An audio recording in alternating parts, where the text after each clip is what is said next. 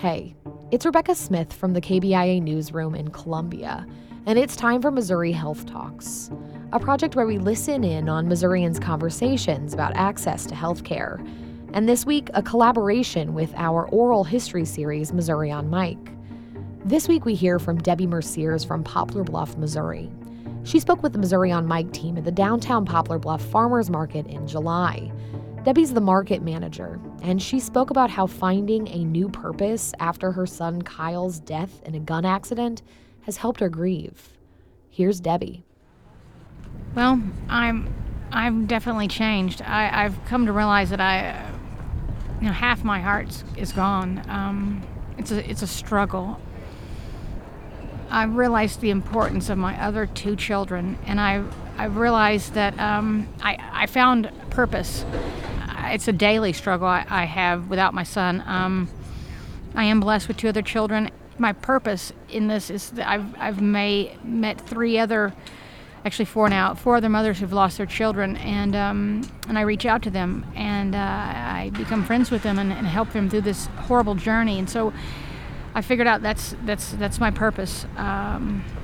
Besides, of course, being there for my two wonderful children, I help other mothers who've lost their children.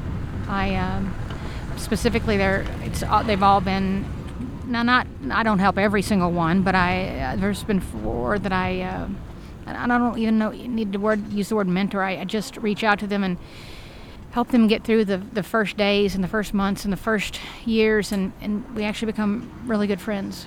And I've figured out that's my purpose is to help these other mothers try and understand what's going on and help them, guide them through the tragedy that they're going through as well. My son saved 5 lives, and I haven't yet figured it out why I lost my son, but I know he saved 5 lives, and I wouldn't say there was any good that's come out of it. There's not any good whatsoever, but I know that I'm here for a reason, and I know I'm supposed to. I've got a purpose, and I'm trying to make the most of that, and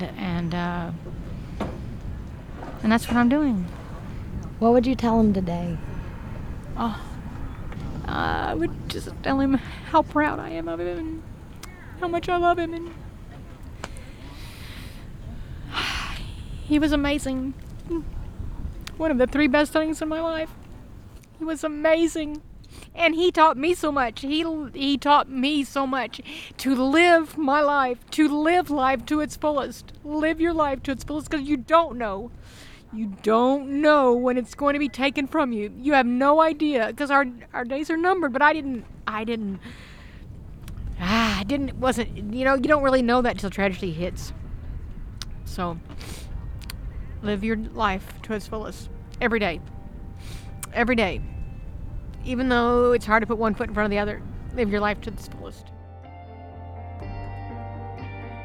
That was Debbie Merciers in Poplar Bluff, speaking about how she's now trying to help other mothers who've lost their children since the accidental gun death of her son Kyle. That's it for this week's Missouri Health Talks. Tune in next week for more conversations from throughout the state about health and access. I'm Rebecca Smith. Thanks for listening.